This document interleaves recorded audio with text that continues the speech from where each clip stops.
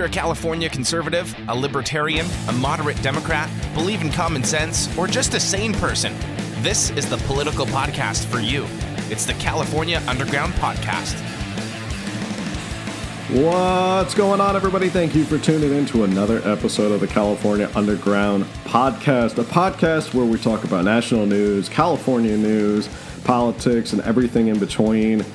For all those who are out there, just like the promo said, this is for conservatives, libertarians, moderate Democrats, independents, and basically anybody with common sense who's just tired of the far left taking over our state.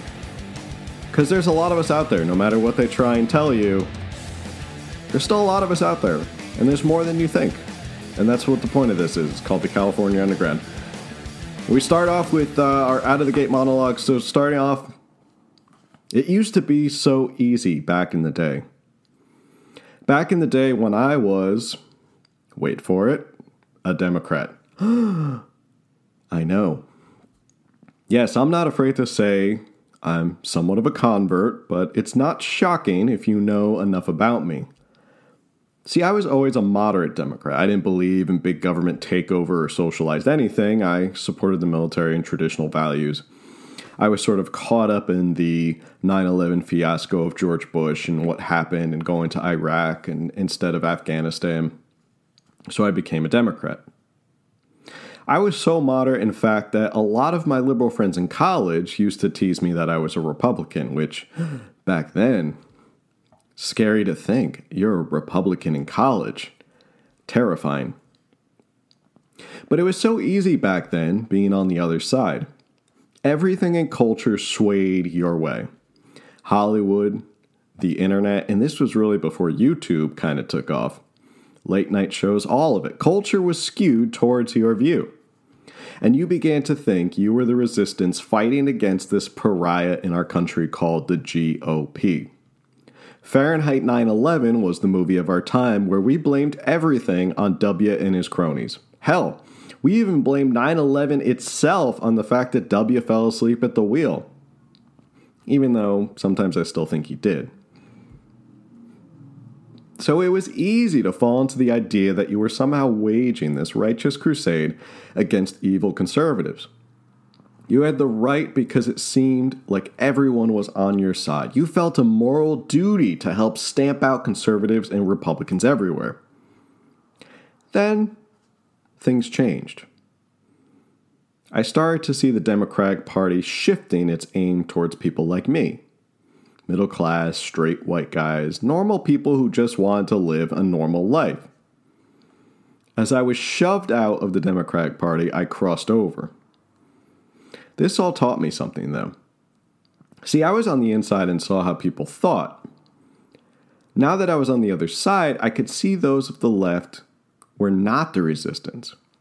They were, in fact, the establishment, and I was being corralled like livestock to bleep incessantly about the sins of conservatives. And to this day, leftists still believe they are the resistance, that they are fighting this crusade for America's soul. But now that I'm on the other side, I can see they are far from the resistance. It's no secret that they control big tech, most of the information on the internet, late night shows, movies, television, and pretty much all of the news. Yet they cry foul every time a conservative pushes back on them.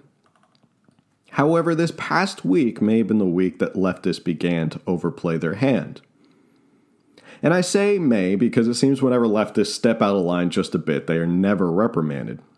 Sure, they can flaunt rules, laws, or guidelines with impunity because, well, what they're doing is, quote, morally right. Their goal is to bash the fash, and nothing should stop them because it is morally imperative that they do this. Otherwise, Cheeto Hitler wins. And I've talked incessantly a lot about how the left is pushing hard to deplatform, censor, suppress, and silence conservatives. It's been sort of a running theme at the start of these podcasts because it's something I'm trying to ring the alarm bell about right now before it gets too bad. The left is coming after conservative voices, and they are coming after them hard.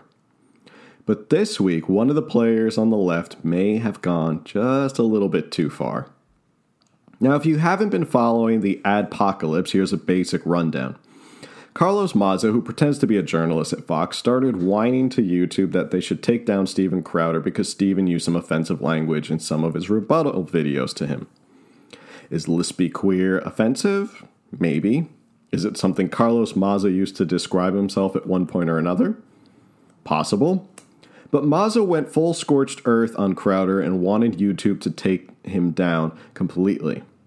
He decried how unacceptable it was that YouTube gave someone like Crowder a platform. And the problem with leftists is that they never think about the consequences of their actions. They never see 12 steps ahead. Carlos Maza going full scorched earth on Crowder because he doesn't like him opens the floodgates. By deplatforming and demonetizing him, you now have a waterfall of calls to demonetize thousands of users. And when does it end? It usually ends coming back to bite leftists in their own ass. The left will continue to push these guerrilla statist tactics as far as they can. Because as I've said before, that they honestly believe that what they're doing is justified. They've been so conditioned and brainwashed to believe that they are fighting this moral crusade of the resistance against the evil establishment full of conservatives who are holding them down. They will do anything. And we're not fighting back as we should be. We're playing as if we are the establishment, and they're playing as if they're the resistance, when in fact the opposite is true. We need to be fighting as if we're the resistance, and they, in fact, are the establishment. We need to get out there and fight like it's a street fight, like it's guerrilla warfare. Because when it comes down to it, they will use any tactic in their toolbox to win. And they already have so much on their side going for them.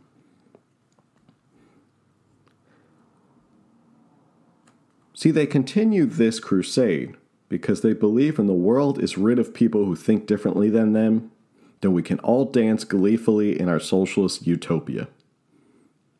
And how do I know this is what they want?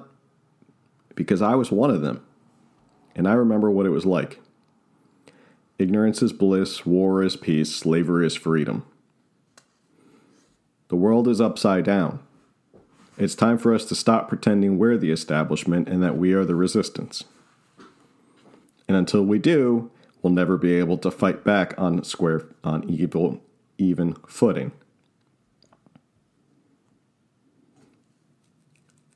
So this episode, I want to talk a lot about what's going on in California. Not a lot of national news. It kind of ties into national news. What I want to talk about is the fact that California is moved up next year into March 3rd, which is Super Tuesday in primary season. If you don't know what Super Tuesday is when there's a whole bunch of states all at once are voting in their primaries, which means that usually by the end of Super Tuesday, you have a good idea of who's really going to run away with it for the primary or for the nomination. California jumped ahead. Usually California is way out in June, so by that time, most nominees or most people running have already sewn up the nomination at that point. So California moving into this March 3rd slot is a big deal because it gives California much more influence. And with 500 delegates, it is nothing to sneeze at, that's for sure. They're going to need those 500 delegates to get across the finish line or separate them for the rest of the pack. The candidate who can win California in the Democratic Party is going to most likely be the front runner at the end of Super Tuesday. And that's why it's so important, because before then, California didn't really have an impact. And now, California's progressive policies are going to have more of an impact. They're going to take more center stage than they usually have. But before we dive into that, there's a couple things I want to bring up. The California Democratic Party, while from the outside you may look at it and say, well, they rule everything. How could they be in a bad position? And the GOP has basically been wiped off the map, so how bad could it be? In a recent Town Hall article, there was a report that California Democrats are actually a complete mess. And this is mostly due to the fact that you're seeing it on the national stage as well as in California. You're starting to see the fraction of the Democratic Party between those who are the old establishment Democrats, the corporatist Democrats, the Joe Bidens, the Obamas, the Hillary Clintons, who were all corporatist moderate Democrats, centrist Democrats. And now you're getting the rise of the super progressive Democrats, the far left Democrats. Democrats that are trying to outflank Bernie Sanders from the left because he sort of started this whole thing. And based on the popularity of people like AOC, that's becoming the new invigorating blood in the Democratic Party. Now, of course, this fits right in with California Democratic policies. You would think that all these progressive policies are right in California's wheelhouse. Which is true, but also not true, because there's still establishment Democrats here. So the Town Hall article reads, California is the largest state in the country and a bastion of progressivism. It's the left coast. Democrats total dominate state politics, and to be honest, the Republicans are not much better. They're mostly Democrat light, which I would agree with them. The California GOP is pretty much dead, something I'd also agree with, but that doesn't mean there isn't drama. The state legislature was rattled by sexual harassment allegations, and in the Me Too era, one such allegation forced California State Party Chair Eric Bauman to resign. So at the state party convention, which was held, this was a couple weeks ago, the party was a mess, but no one wanted to admit it. Vice News' Michael Moynihan ventured into Ground Zero, where he saw a public united front, but behind the scenes, the makings of a vicious civil war between the establishment and far-left wings of the party. 2020 candidate John Hickenlooper was booed for saying socialism wasn't the way forward. Moynihan also noted that single-payer healthcare and impeachment were also issues where the party seemed to fracture. Single-payer has been a hot issue, especially in the Golden State. A single-payer proposal was scuffled by California Democrats in 2017 over concerns about cost and how they would pay for it. This led to Democratic lawmakers being the subject of death threats. Even the Washington Post also trashed the proposal as being one that was ruinously expensive. Then came the tar and feathering of incumbent Democratic Senator Dianne Feinstein, who failed to win her party's endorsement in 2018. She won anyway. Still, it showed the growing tension within the party, especially with its uber-liberal grassroots that share one thing in common with Donald Trump. They want to smash the system. Last year's convention was equally rambunctious. So as you can see, there's a lot going on in the California Democratic Party.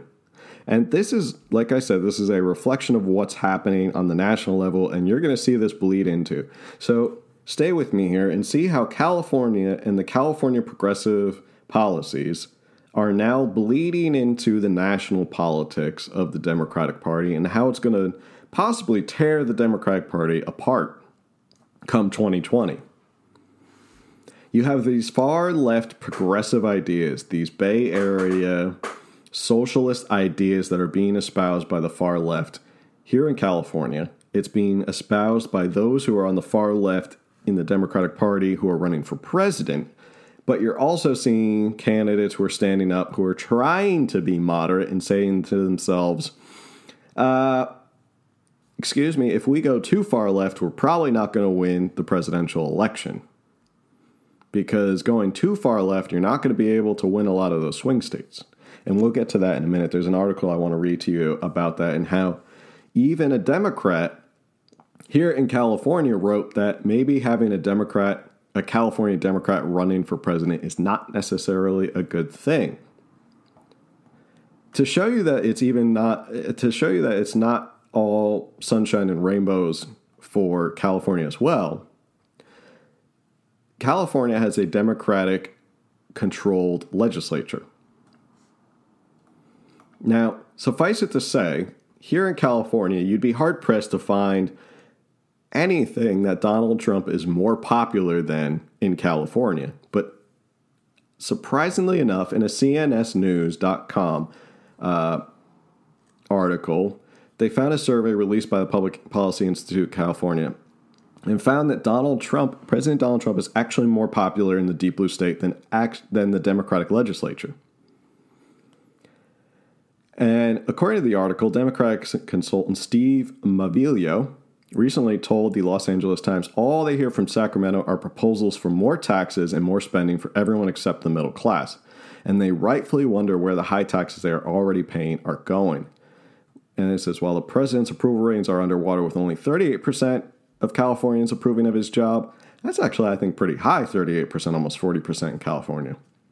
This pales in comparison to the state legislature having only 34% among likely voters having confidence in him. Goes on to say, with voters still anxious about a gas hike pushed through last year, recent suggestions of a $2 billion tax hike on everything from water to phones by California Gavin Newsom hasn't eased that apprehension. And Newsom holds a job approval rating of 45% among likely voters, with 29% disapproving and 26% responding don't know. But that just goes to show you that the Democratic Party is not all sunshine and rainbows here in California. And like I said in the monologue, it's time for people in California to start enacting and start acting like we really are we are a guerrilla faction fighting a resistance here in California. We can't play by the rules anymore, and we can't be this cute little hoity-toity, cocktail-clinking, country club Republican Party anymore. We have to go on the streets and fight like our lives depend on it, because in a lot of ways it does. You can only continue to push people here in California so far until people break, until people leave, until people say, enough of this, I'm out of here. And as you start to dwindle away the tax base, you start to wonder, hey, wait a second, where are we going to get all the money for these expensive proposals and policies that we have going on? How do you look a California citizen in the eye, someone who goes to work, pays their taxes, buys a home, does all the things that he's supposed to do, says, well, I live in California, I get to pay what we all joke about the sunshine tax because it's so nice out here. That's the sunshine tax, that's what you pay for living out here. But then they turn around, they see that they're getting $100 million to illegal immigrants who are crossing the border for free health care. Meanwhile, people in California are paying hundreds, if not thousands of dollars for their own health care.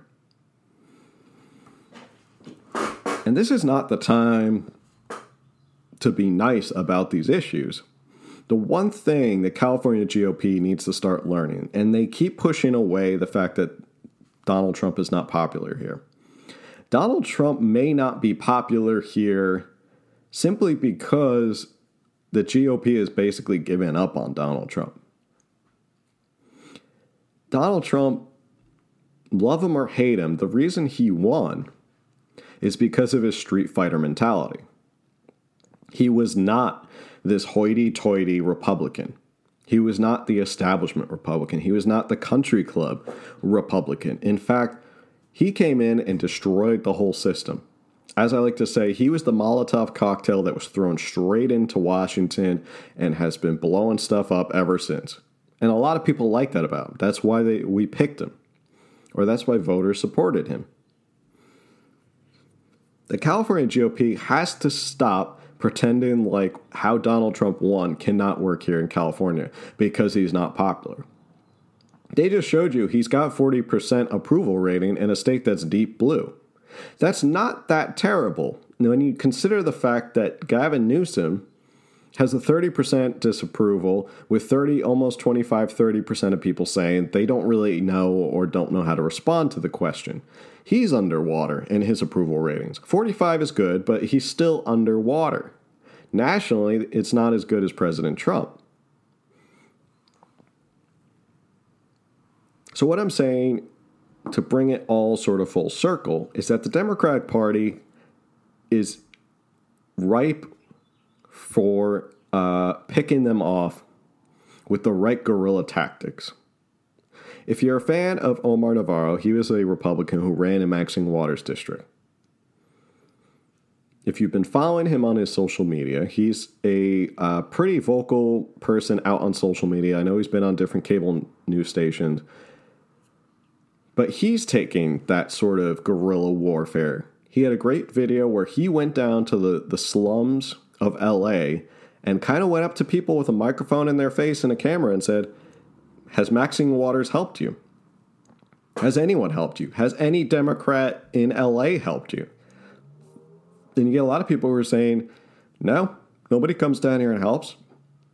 They supposedly got $100 million to help improve the sanitation down there, the infrastructure down there. They haven't seen a dime of it. They don't know where it's gone.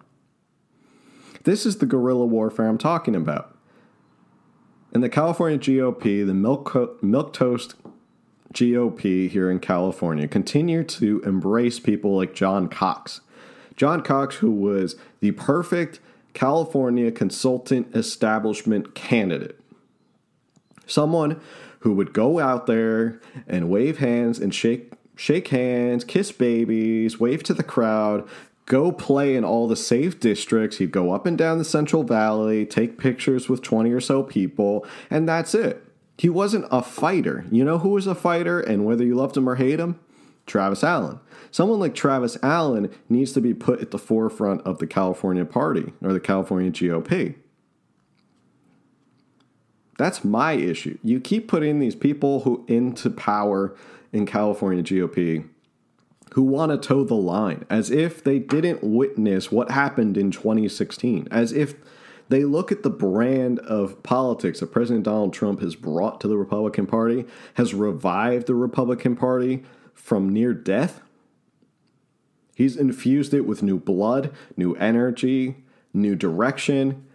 His style may be unorthodox, but it's winning. How can you say a guy who shows up randomly with less than 48 hours notice to any stadium and packs at 10, 20, 30,000 people show up?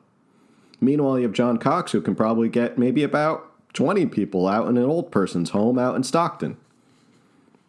This is what I'm talking about. You need the guerrilla warfare. You need the street fighter mentality that's going on with President Donald Trump. And you need to and actually embrace that here in California, because at this point, what else do you have to lose?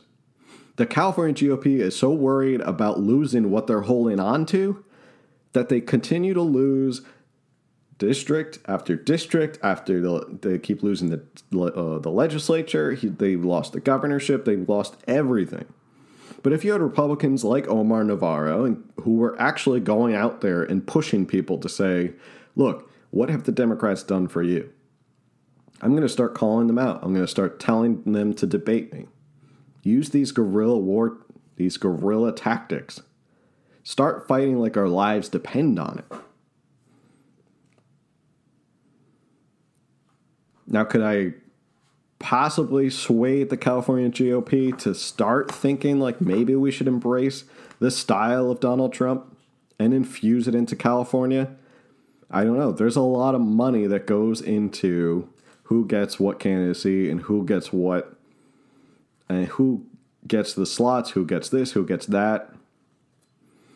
There's a lot of politics within the California GOP. Because I've been there. I've seen it. I've seen a lot of people, and they were all resistant to President Trump. I was there, how many years ago? I remember when I was there at the convention up in San Francisco. And I remember that was the one where President Trump had to like crawl through under a fence or through a sewer or something to get in because of the protesters.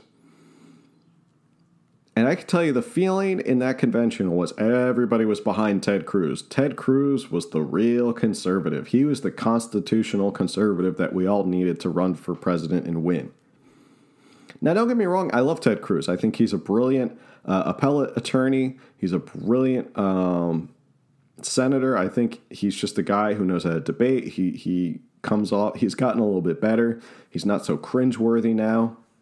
He was a little cringy when he ran for president. He was kind of like that kid in your class who was too goody-goody and ran for president and tried to keep a nice straight edge profile. He's kind of roughed up around the edges now. He's kind of taken on that whole Twitter thing where he can go after people.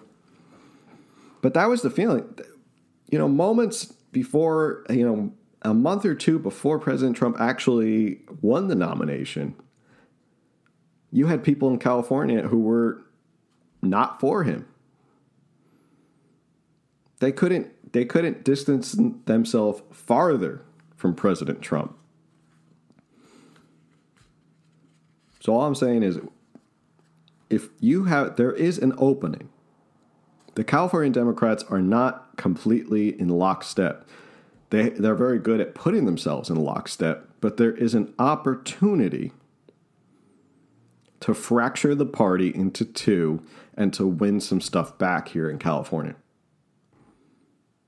We just need to adopt the correct tactics. We need to reach the right people, a few points here or there, and you start talking about flipping a lot of things. So we'll see. But back to the California Democratic primary and what's going on with that. This was an article that was in this SF Chronicle, so take it what you will. It's going to be very slanted. And the next one after that I have is from the LA Times, so that one also going to be very slanted. But it's good to read what the other side is thinking. You can't just keep looking at what Fox News says or OAN or Breitbart or all that stuff. You got to read into what the other people are saying or what they think. So this one is called "California Will Probably Pick the Next President," which, contain your laughter if you think that California is going to pick the next president. I don't think they will, and I think that's talked about in the next article. Beto O'Rourke falls face first into the water while trying to surf off La Jolla. Joe Biden dons a paper hat to take orders. I love mine animal style too, ma'am, in an In-N-Out drive-thru. Bernie Sanders, desperate to catch frontrunner Biden, packs a bong with legally grown California cannabis and smokes it. The meme breaks the internet. For now, these scenes are merely the product of one columnist's imagination. But in the next 10 months, don't be surprised if they show up in the reality show we call the presidential race. Traditionally, California has had little to say in picking presidents. Other Americans, out of a commitment to electing steady, even boring presidents, allowed dull states, Iowa and New Hampshire, to drive the process. But Americans no longer are attached to sober-minded presidents. That cultural shift, in combination with an early California primary and an unpopular Republican president, in his opinion, means that the Golden State might well pick the next president. I'm sorry, I try not to laugh whenever I read that line. The process of selection should involve the whole state because Democrats decide to allocate delegates to anyone who wins at least 15% of the vote in any California congressional district. While more delegates are allocated to districts with more Democrats, which will push candidates to spend more time in Democratic-heavy coastal districts, lesser-known contenders are likely to make hay by going to the state's interior to pick up delegates, in districts where there may be less competition. The race will not be easy for anyone, even California's own Senator Kamala Harris, who could struggle to meet expectations that she should win her home state. And while California has been represented in the Senate exclusively by women since 1992, it remains to be seen whether it is favorable turf for women seeking the presidency. Yes, Hillary Clinton won the 2008 and 2016 presidential primaries here, but as a state, we've been less inclined to select women to executive positions. California has never had a female governor, and Los Angeles has never had a female mayor. California is not fertile ground for Republican challenger to the president. Republicans here like Trump nearly as much as Republicans nationally, which I don't understand what that means either, but sure. This is the SF Chronicle. Keep in mind, they live up in their little bubble. But it's not just about the candidates. California is likely to shape the issues of the presidential campaign. Previous presidential races have focused on the economy, healthcare, and national security. But housing and homeless as the top priorities of many Californians will become national issues next year. Remember how I said in the last one? Interesting how now all of a sudden homelessness is a national issue. Interesting. I'll give the Democrats this. I will say this. The Democrats are very good about sending out internal memos throughout the party so that everyone's sort of on the same page. Republicans are not so much because Republicans like to think they are all free thinkers and they like to actually criticize or think critically about things. But Democrats, I'll give it to them. You know, it was Governor Newsom who started off and then Nancy Pelosi jumped in and said, well, this is a national issue, homelessness. Look at it now. You have someone in the SF Chronicle saying how homelessness, which is a top priority of Californians, will become a national issue next year. Goes on to say other lower profile issues that divide Californians like water and high-speed rail also should become big points of contention as presidential candidates spend more time here. And California's teachers union may have been asking candidates to back federal regulations to curtail the growth of charter schools as a condition of their support. Climate change debates over the state's policies to curtail it through cap and trade and growing anxiety over disasters like the fire that destroyed Paradise also could move from California to the national arena. And our state's commitment to protecting immigrants and their families, regardless of legal status, should shape the race. In California, perhaps more than anywhere else, Biden is likely to face potent attacks from rivals who point to his service in the Obama administration that engaged in massive deportation of immigrants. But our votes are not the only way that Californians will impact the selection of the president. Despite new methods of online fundraising from small donors, the state's richest people will have even more power and influence than usual. As candidates grow desperate for funding in such a large field, the struggle for attention could also make the backing of Hollywood figures even more important. Look for next year's Oscars, which will take place just 3 weeks before the California primary, to be the most political in history, with perhaps some candidates walking the red carpet to boost their name recognition. But it's through technology that Californians are likely to have the most impact on the identity of the next president. This cuts many ways. The decisions made by Menlo Park-based Facebook in handling political content will affect Americans' very perceptions of the content. And of course, the California titans of the internet, including Google and Twitter, could potentially be harnessed by those who mean American democracy harm.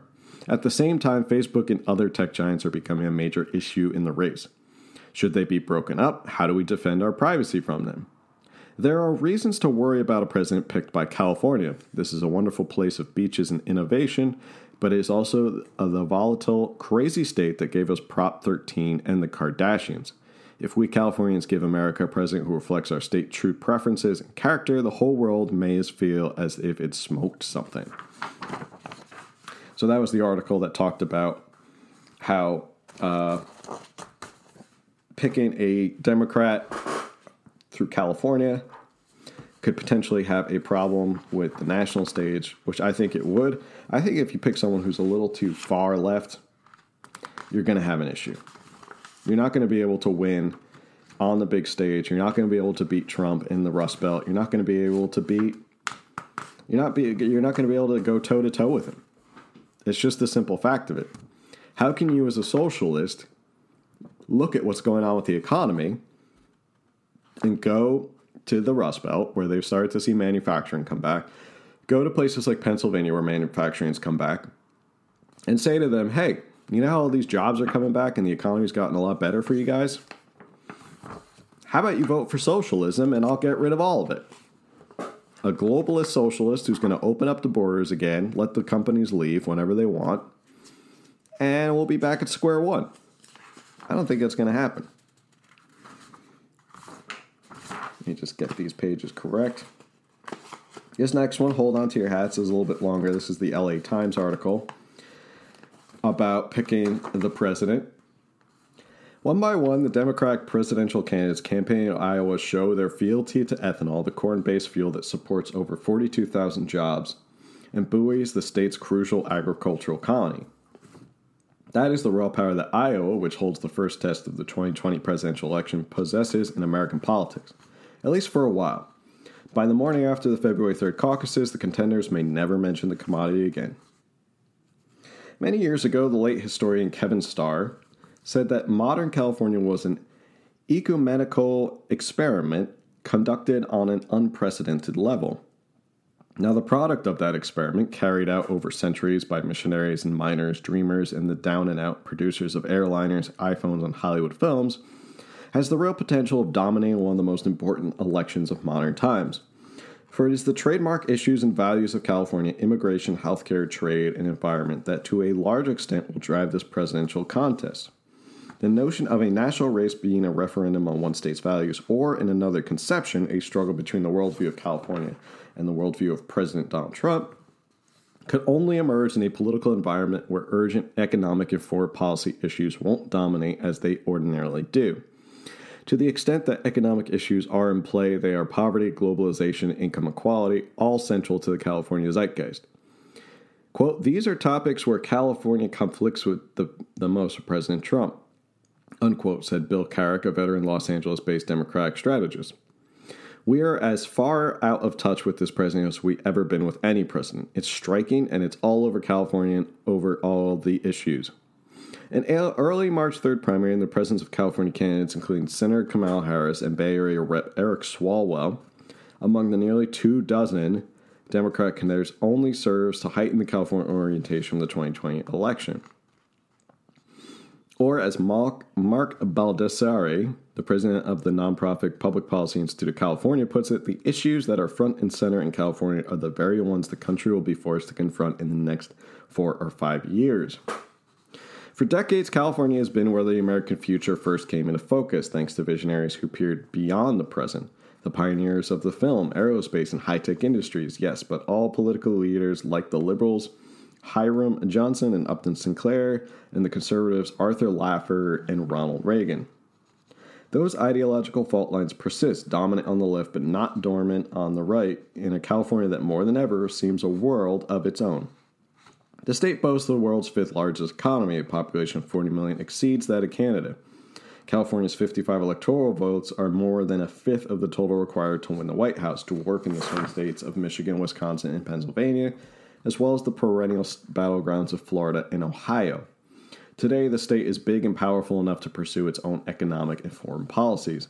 A key issue setting California apart and setting a standard for the rest of the country is climate change. The state is pledged to reduce greenhouse gas emissions to 40% below 1990 levels in a fewer than a dozen years, while dramatically increasing renewable energy and reducing the reliance on fossil fuels. The release of LA Mayor Eric Garcetti's Green New Deal, with its zero-emissions transportation network and elimination of plastic straws and single-use takeout food receptacles, echoes previous pioneering initiatives. It signaled the primacy of environmental issues in a state that in 1882 ended hydraulic mining options after Central Valley farmers complained of the damaging debris, a decision regarded as a landmark in American environmental history. Let's see. Going on. The majority of California voters are more likely to support an expansion of Obamacare than its replacement. This is a very blue state filled with Democrats and minorities for whom health is a top issue, said Drew Altman, president of the San Francisco-based Kaiser Family Foundation, which studies healthcare-related issues. The Trump tax bill will also get substantial attention, especially in California, where taxpayers this spring unhappily discovered one of the bill's major features, the $10,000 federal cap imposed on the deduction of state and local taxes. The average state and local taxpayer in California is $18,438, according to a Pew Foundation study, making the impact particularly onerous. Another notable part of the 2020 political calculus is the increased role California could play in selecting Trump's opponent. This is a direct result of moving the California primary from June, at the end of the primary season, to March 3rd, after the 4 lead states of Iowa, New Hampshire, Nevada, and South Carolina vote. Of course, not all hold California its brand of left-coast liberalism in particularly high regard. The influence of the state, by virtue of its size, its position on the primary calendar, and perhaps if the eventual nominee or vice presidential candidate is a Californian, could prove worrisome for Democrats if it's seen as moving the party too far left. The Democrats are in the middle of an argument about who they are, and one of the options is to be a California party with California views. All the themes that work for a large portion of Democrats are themes that really resonate in California, but they have to be careful because in being a California party, they risk alienating the Midwestern voters they didn't get last time. If the Democrats view this election as a choice between California and Donald Trump, they risk winning only states like California. And winning states like California isn't enough as long as we still have the Electoral College. So, of course, another swipe at the Electoral College, because the Electoral College only works when their president wins. So when President Obama won, there's no problem with the Electoral College. When President Trump wins and beats Hillary Clinton because she won the popular vote, well, then there's something wrong with the Electoral College. But here's my overall point. This is what I've been saying, and Democrats are now even starting to recognize it. The fact that if you elect or nominate someone who's too far to the left, you might as well just call the election for President Trump right now. And you have politicians like John Delaney, who went out there in the California convention, Democrat convention, and says something like, we can't do Medicare for all because it's a bad idea, or Medicaid for all. And people boo him. And you have AOC going on Twitter, working her furious little finger, saying you should sashay your way out of this. But the guy is right. And it's a shame. It kind of goes back to the whole Howard Schultz thing. I don't even know if Howard Schultz is still running. I haven't read anything that he's not going to run or he is running. But Maybe the fact that a lot of people had a lot of problems with the fact that he was running, he bowed out gracefully. But this is a problem with the Democratic Party. Nationally, I would say the farther left they go, the better. Let them keep going farther left. Let them keep embarrassing themselves. Because then you get more people who are more populist. You get to see the populist movement continue to rise. President Trump will probably most likely win a second term if you get a California Democrat in there. It's that simple. History repeats itself, okay? It's like when Ronald Reagan went up against Michael Dukakis. Was it Michael Dukakis? Yeah. And I'm trying to think, was it Dukakis, George W. Bush, or was it Ronald Reagan? Either way, when Ronald Reagan won his second term, he just wiped the floor with his opponent. That's what it could be like. You could see a bigger electoral victory his second term if you get a California Democrat in there. Because a lot of people are going to see the stuff that you say in the primary does not go away. And a lot of these politicians who think that they're going to have to outflank someone like a Bernie Sanders to kind of sacrifice at the altar of socialism, they're going to have to pay up when it comes to the general election.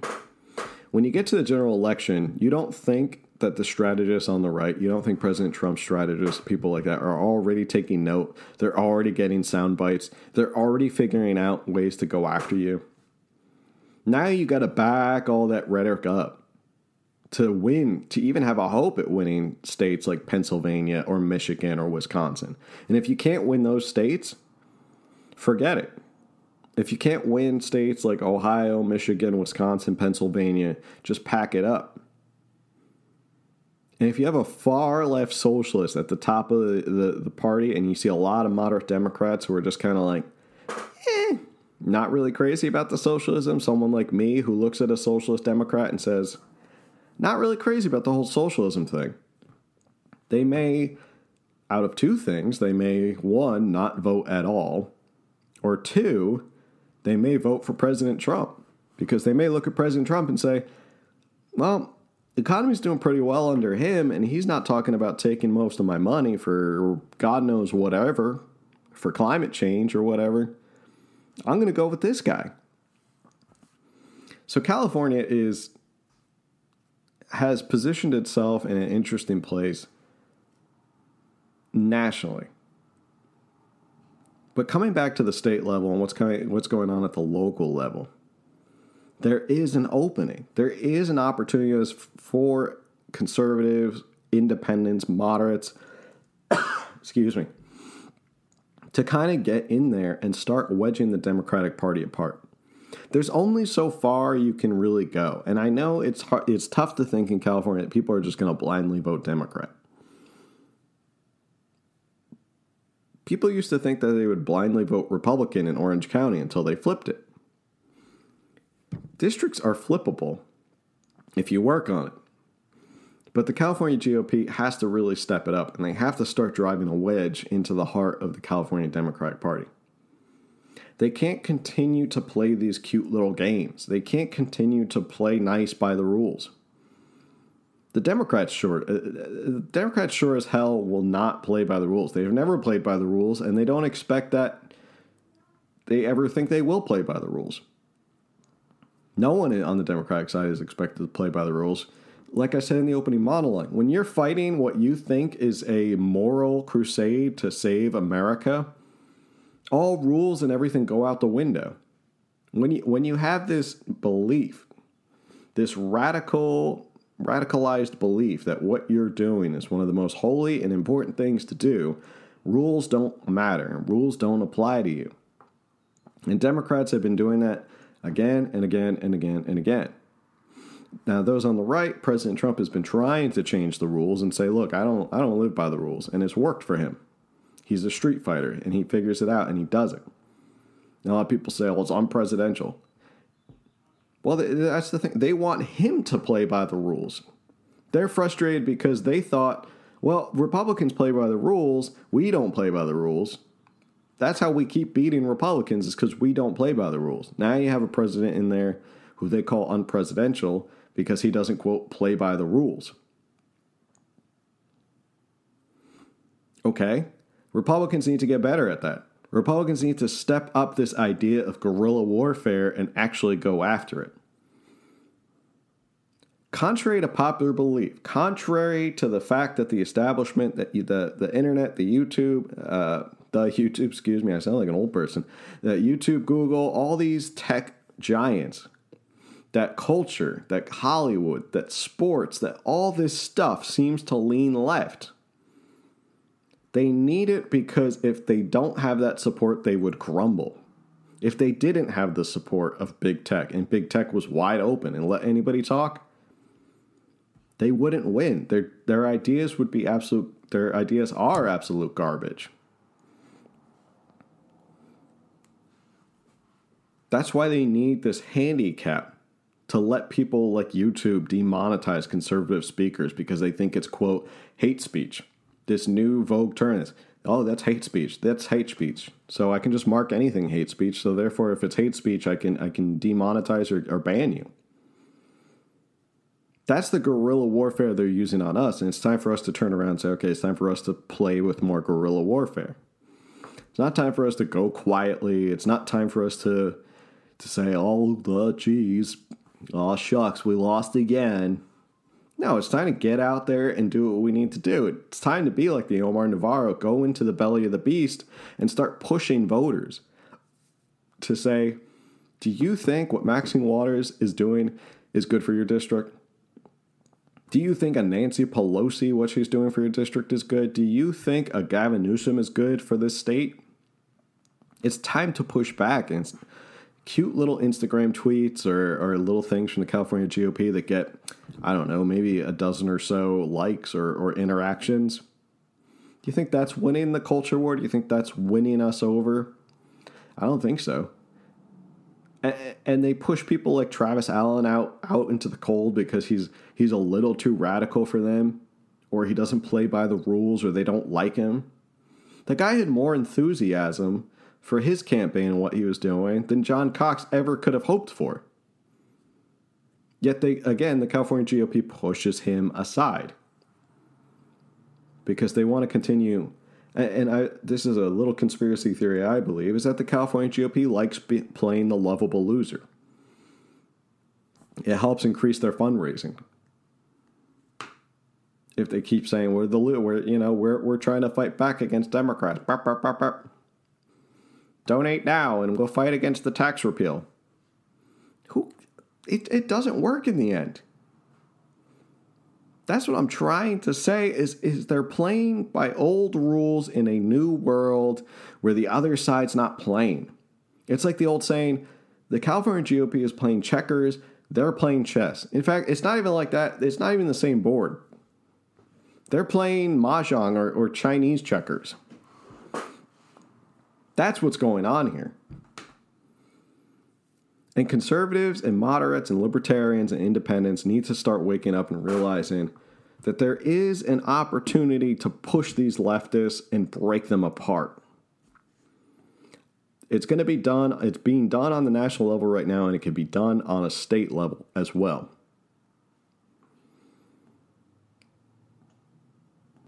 So with that said, I'm going to close out this episode. Keep an eye on what's going on, because the California Democrats and the National Democrats, they got a lot of problems, and who's going to take advantage? So I like to say, as I always do, spread the word if you know people who are interested in this stuff.